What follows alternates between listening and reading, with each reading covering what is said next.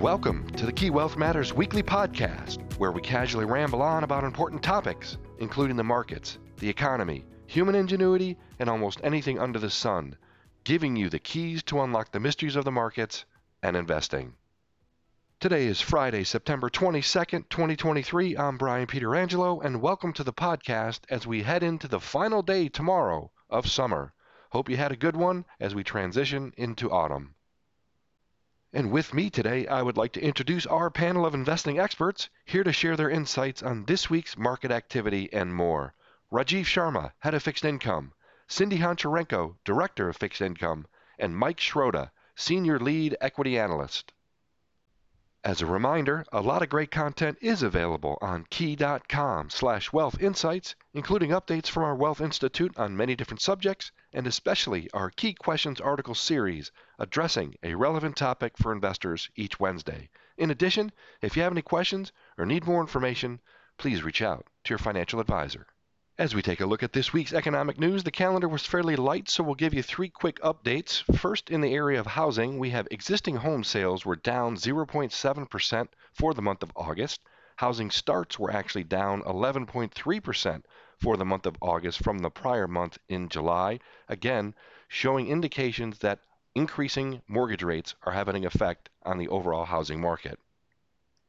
And second, U.S. leading economic indicators were down by 0.4% for the month of August, which basically has been a consistent decline for the past 18 months. And finally, just yesterday, initial unemployment claims stayed very low at 201,000 in terms of a decline of 20,000 from the prior month, so the week ending 9/16 at 201,000 is basically the lowest level going all the way back to January of this year in 2023. And we'll also take a look at the stock market with Mike later on in the podcast. But let's start with a recap of the news for the biggest event of the week, which was the Federal Open Market Committee meeting on Wednesday and the press conference from Chair Jay Powell.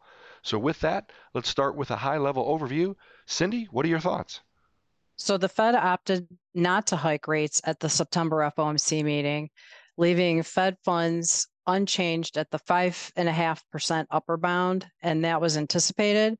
The 2023 median dot remained at 575 upper bound, but the 2024 median shifted 50 basis points higher from June, landing at 5.25 upper bound. The upshot is the committee is now projecting just 50 basis points of rate cuts next year, compared to 100 basis points at its June FOMC meeting. The shallower path of projected easing corresponded to the summary of economic projections, showing substantial upward revisions to growth in both 2023 and 2024, as well as downward revisions to unemployment for 2023 through 2025. Even with the stronger growth and lower unemployment, the committee marked down its 2023 core PCE inflation forecast and left its 2024-2025 core inflation forecasts unchanged. I believe 2023's core PCE inflation will realize below the Fed's current 3.7% projection, ultimately giving the committee an off-ramp from implementing the one further 25 basis point hike projected in the dot plot. I continue to think the Fed will reach the terminal rate at this cycle at the 5.5 upper bound, and we will be on hold at this level until it cuts rates for the first time in June next year. I think the weaker growth profile in the second half of this year, as well as faster deceleration of inflation pressures relative to the Fed, will give the policymakers who are clearly striving for a soft landing the incentive to refrain from hiking rates further. And Chair Powell acknowledged a range of factors in his press conference that could impact the near-term economic trajectory, including policy lags, potential government shutdowns, strained consumer balance sheets, slowing job gains, and rising gas prices. These are the main factors I see as reasons that will slow growth more appreciably and ultimately lead officials to refrain from further tightening. I think the biggest surprise for me from the Fed on Wednesday was Powell's lack of confidence regarding whether the federal funds rate is in fact in the restrictive territory or not. So with that, I think it would be prudent for investors to remain nimble for the remainder of the year due to the imminent government shutdown, upcoming economic data reports, and 2 more Fed meetings. Rajiv, I'd be interested to know what your take on the Fed meeting and Powell's press conference was. Sydney, I agree with what you're saying. And, I really feel that the market was kind of spooked by the statement, really. I mean, I think when the market saw that the Fed was taking 2 rate cuts off for next year, that really impacted the market. And I really feel that we saw yields rise across the curve based on that. As we've always talked about, we've seen that the market expects rate cuts in the first quarter, maybe the end of the first quarter, early second quarter of next year. Not seeing that in the summary of economic projections, and seeing that 2 rate cuts were removed by the Fed based on what they told us back in June, that really bothered the market, and they did not like it. But they stayed paused. We all expected that. We expected a pause by the Fed. We also saw a couple of other central banks this week. Swiss National Bank, Bank of England, they all paused. They all passed on raising rates. This all happened in the last 48 hours. So with central banks on hold and market participants expecting higher for longer, we see bond yields headed higher around the world, actually. And we did see Sweden, Norway, they hiked. Turkey hiked. South Africa Central Bank, they signal that borrowing costs are going to be elevated. ECB is sending mixed messages on whether they're going to be doing any more tightening or not. But overall, global bond yields are moving higher. And we continue to see the inverted yield curve. And it may remain inverted for a while based on the Fed projections that we saw this week. Currently, the 2s10s is inverted to the order of 66 basis points.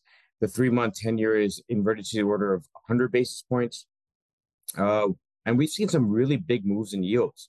In the intermediate and long end of the curve, the 10-year approached a resistance point of 4.5% just yesterday.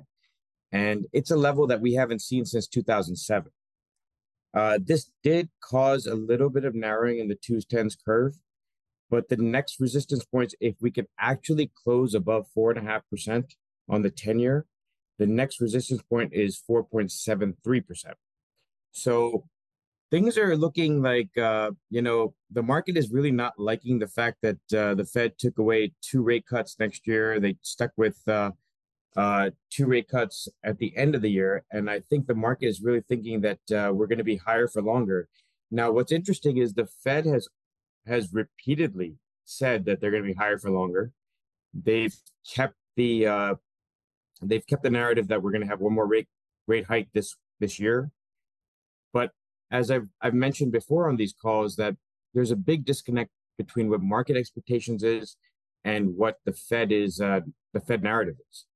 And I think the market's going to start gravitating towards the Fed because you do not fight the Fed. We've talked about this before. It's very difficult to go against them. So the dot plus that you mentioned, Cindy, I really feel that that has really spooked the market, and we've seen rates move higher across the curve. Overall, the Fed, I feel, acknowledged that there was a slowdown in job growth, but the Fed remains committed to keeping rates higher for longer. And this is very important. I mean, they're really focused on the inflation target of 2%, and that 2% target, based on their projections, we're not going to see that till 2026. So we can anticipate the Fed being keeping rates higher for longer, and I think that that's going to add more volatility in the market. So, it was interesting as I listened to Jay Powell speak, we've talked about it on our calls and we've written a lot of language in the articles that we've produced that we've said higher for longer as well. But there was an interesting message. It seemed to me that the market focused on the long-term 2024 rate cuts, where if you think about it, the Fed has to get to its terminal rate first and then pause before it can begin cutting rates. So when Powell talked about the fact that sufficiently restrictive only when you see it, and then also we're going to proceed very carefully was said multiple times during the press conference, it seems to me that there's now an equal balance between doing too much and doing too little as we go to the end of the year. What do you think that means for the near-term outlook actually being somewhat positive that we're going to get to the terminal rate faster? Well, you definitely mentioned it. I think that Fed Chair Powell in his statement, I think he really tried to create a balance and basically talked about trying to get to a a, a federal funds rate that is accommodative to the labor market. And the labor market is really strong right now. I mean, we haven't seen any snap in the labor market yet. I think what's really important is we're all data dependent.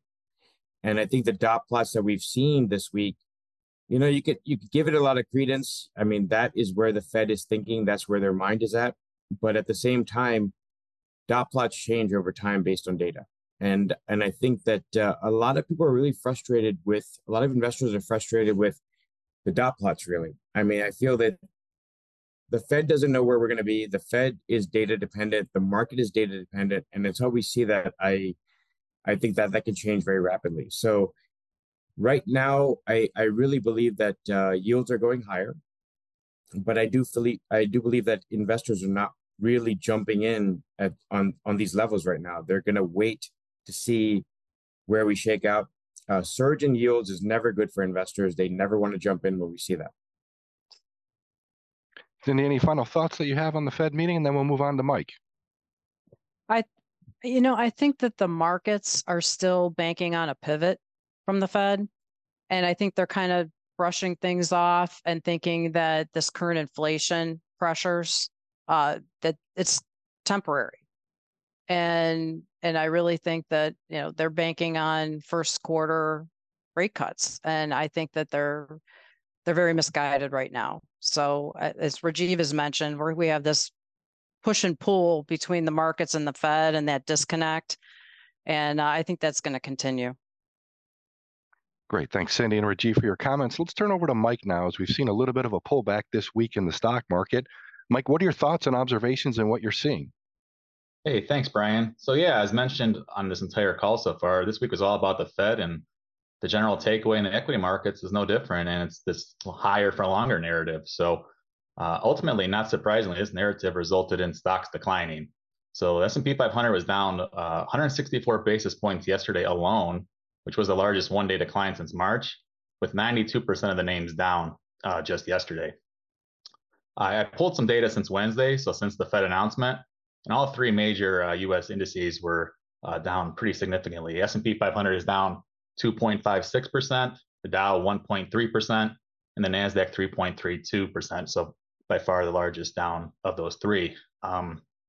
We continue to believe equities are going to remain choppy in the weeks ahead due to this Fed news. If the market just continues to try and adjust to these new developments. The market's trying to figure out a couple of things. How long will rates remain higher now, and whether or not these are properly discounted into these stock prices. And then additionally, on top of this, stocks just hate confusion. And I think Fed Chairman Powell put a little bit of confusion in some of the comments yesterday when he mentioned the neutral rate comment. He said something to the effect of neutral interest rate may be higher. We just don't know yet. Don't know is not exactly what the markets want to hear. And so you're going to see some choppiness of them trying to figure that out. The big question is going to remain for the equity markets really is a soft landing obtainable with these new rate forecasts? I guess time will tell. That's the big question everyone's trying to figure out. Shifting over to some technicals, I was looking at the S&P 500 chart, and we had brought this up in the key charts this week earlier, I think last week before Steve's vacation. And it looks like we're really going to test that 43.25 level in S&P 500. We closed at 43.30 yesterday, so just right above it. And there's, that's the bottom of that plus 5% range I talked about on Monday's call, where we've really traded all summer between 43.25 and 4,600. So any break of that 43.25 level is going to present some near-term downside. And looking at where we could stop after that, looks right around that 4,200 level. Like that's the prior resistance, new support area. And also that's right around where that 200-day moving average level is at 41.89. So that I could see, if we break through that level, that could be the next resting point.